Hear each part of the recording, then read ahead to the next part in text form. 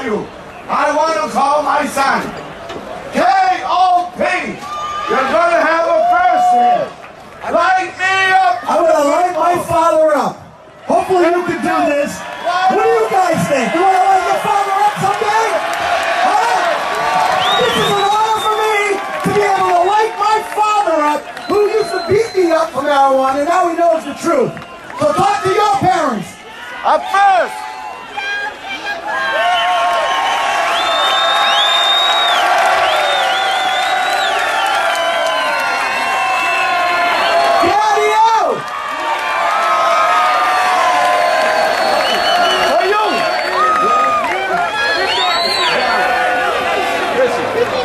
Young Jerks, Mike Crawford, welcome to the show. I wanted to open up tonight with Michael Malta, the King of Pot, the KOP. And right now I'm showing the New England Cannabis Convention awards, which are coming up quickly. We won a couple awards last year. Actually, over the last couple of years, we won Best Cannabis Podcast last year. We were nominated. We would love for you to vote for us again this year. But the reason I kicked it off with Michael Malta, the King of Pot, is because last year I was also nominated for Lifetime Achievement, which was a huge honor. I didn't win that award, which was totally cool. I totally loved who they actually did select for that. And this year, I just thought it would be, just thinking about my brother a lot, who we lost a few years ago, quite a few years ago now, Michael Malta, the King of Pot. And last year when I was nominated, I just thought about him a lot, and I thought that he should be nominated for this award. So I'm throwing it out there. Maybe it's because I'm so attached personally, and I miss him so much that I'm putting him up there. But I think it's well deserved. He did a lot of good work. We started off from the Freedom Rally way back when he brought his father up, who we call Daddy-O, and Daddy-O, was someone who used to beat up Michael Malta as a teenager for smoking cannabis, and then it helped save Michael Malta's life. And Michael Malta talks about his mom a lot and her issues that he also inherited, and how cannabis really helped him. And unfortunately, it didn't save his mom because she was afraid to use it because it had been illegal. So Michael Malta is someone who definitely deserves your support. I would definitely recommend people vote for him. Again, my name is Mike Crawford, Young Jerks tonight. Wanted to kick it off with Michael Malta from the Freedom Rally. You heard the huge audience crowd support.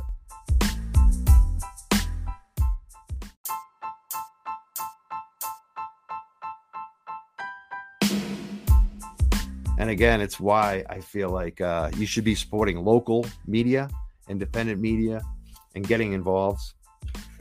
I talked tonight about Michael Malta. I'm going to close hopefully with some Michael Malta.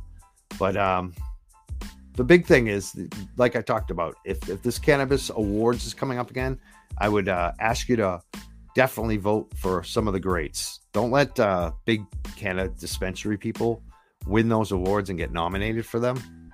Lifetime Achievement, I would suggest Michael Malta.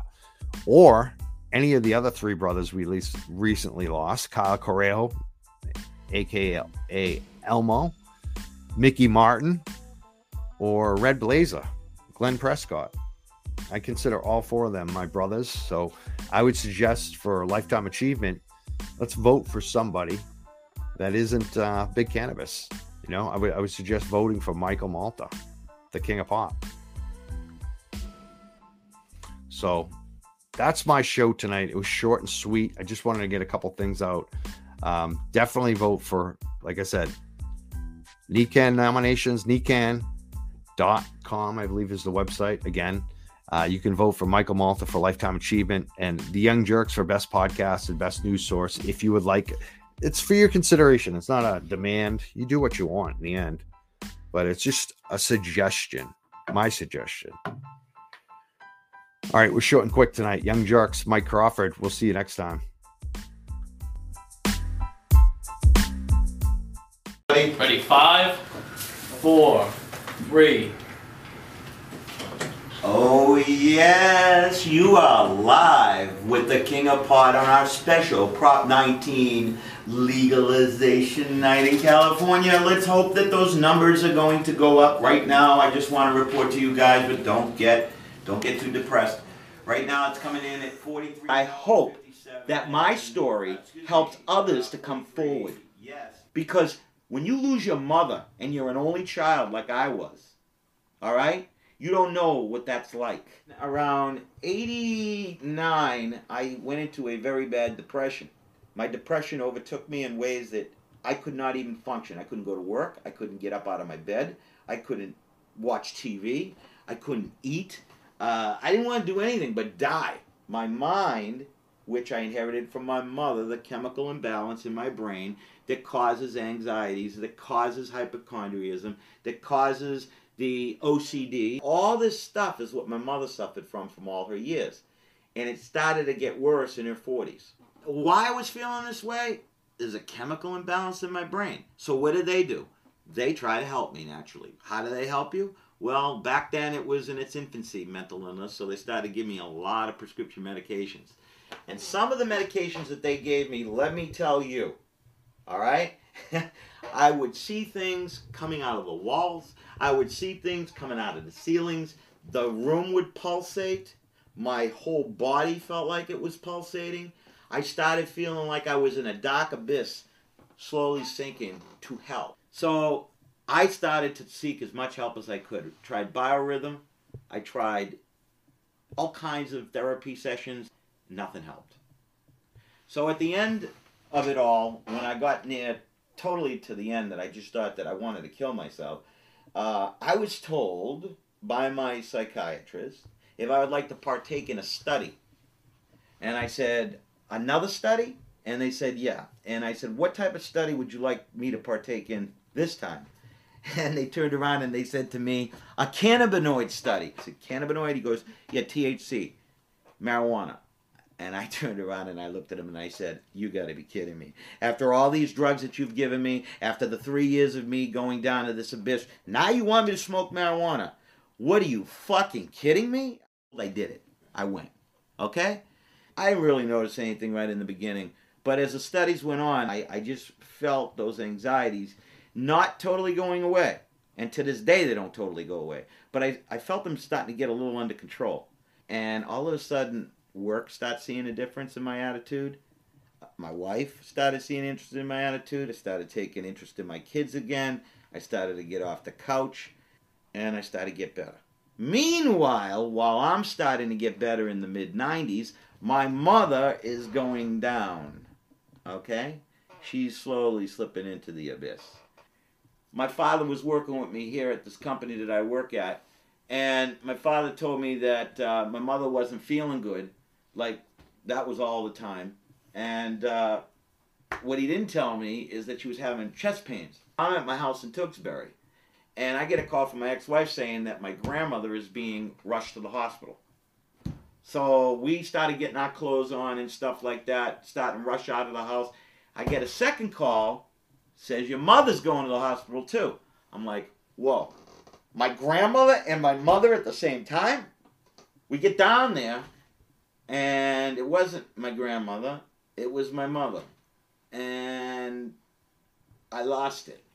And I could not believe that I was in a hospital and my mother was dead. And I got wicked upset in the hospital. And my anger is taken on a positive note because I'm going to say something very strong right here. The United States government killed my mother. So in 2005, after I found out that this helped her, and then she wouldn't continue doing it because she was afraid that her doctor was going to find THC in her blood, there was nothing more I could do. So life sucks. Then you die. Lots of backstabbers in this fucking world. What can you do? Right? But that is life in the marijuana decriminalization effort because everybody wants to be a pot star. And you're probably saying, I probably want to be a pot star too. No, I don't. I just want to get the word out. That's it. And I use the King of Pot because I was influenced by Mark Emery. And I started reading about him and reading his magazine, going to his website, seeing how he was almost my age and how he conducted himself and how he built this website and how he built all the video and the audio and all these radio shows and TV shows he put together, and it was great. So, as I said, I watched this gentleman and I watched how he operated and I watched my mother going down. So I started to say, you know what? I'm sick and tired of the lies. I'm sick and tired of all this bullshit that's going on. But I was sitting with a friend of mine, a very, very good friend of mine, and my wife at the dining room table, and we were talking about Mark Emery. My friend said, we should give you a name and you should be an activist. You're always talking about the plant. You should go out on the circuit and start talking to the younger people. You should go out and do something just to get the anger out, because you got a lot of anger in you. And I said, yeah, I do. I should turn that anger into something positive, shouldn't I? And he said, yeah, let's come up with a moniker for you. Yeah, you're the king of pot. I felt kind of funny saying that because of the prince of pot, Mark Emery, you know? Because that man has given up a lot for us. I mean, he sold seeds, and as you may have known, the United States government, DEA, went into a sovereign nation in Canada and arrested him on Canadian soil. Our DEA, which I call, you know what DEA really stands for? Dumb, egotistical assholes. Yes, I do swear, but that's exactly what you are. Because any DEA agent that goes out and arrests a marijuana activist or a marijuana user should be totally ashamed of themselves. Go out and get what you really need to get. The meth, the people producing meth labs, the people that are getting all this stuff into our kids' systems, and you know it's ruining their lives. Marijuana does not ruin anybody's life. Even if a child does try it, it's not going to ruin their life like meth or cocaine or heroin or things like that. So get with it, DEA, and start doing the right thing that we, our taxpaying dollars, pays you for. And so I can really call you the Drug Enforcement Agency and not dumb, egotistical assholes that you are. Do you smoke? I do. Carry a sign. Speak to others. If you don't agree with what's going on, don't be afraid, because in numbers we can win. Like myself, I got a following of, I don't know, I got thousands and thousands. I'm not trying to brag here, but I got thousands and thousands of fans from all over the world. They know what I do. I've been doing this for over 10 years. I was a little apprehensive about finally going on camera, on statement, exactly the way I feel. But this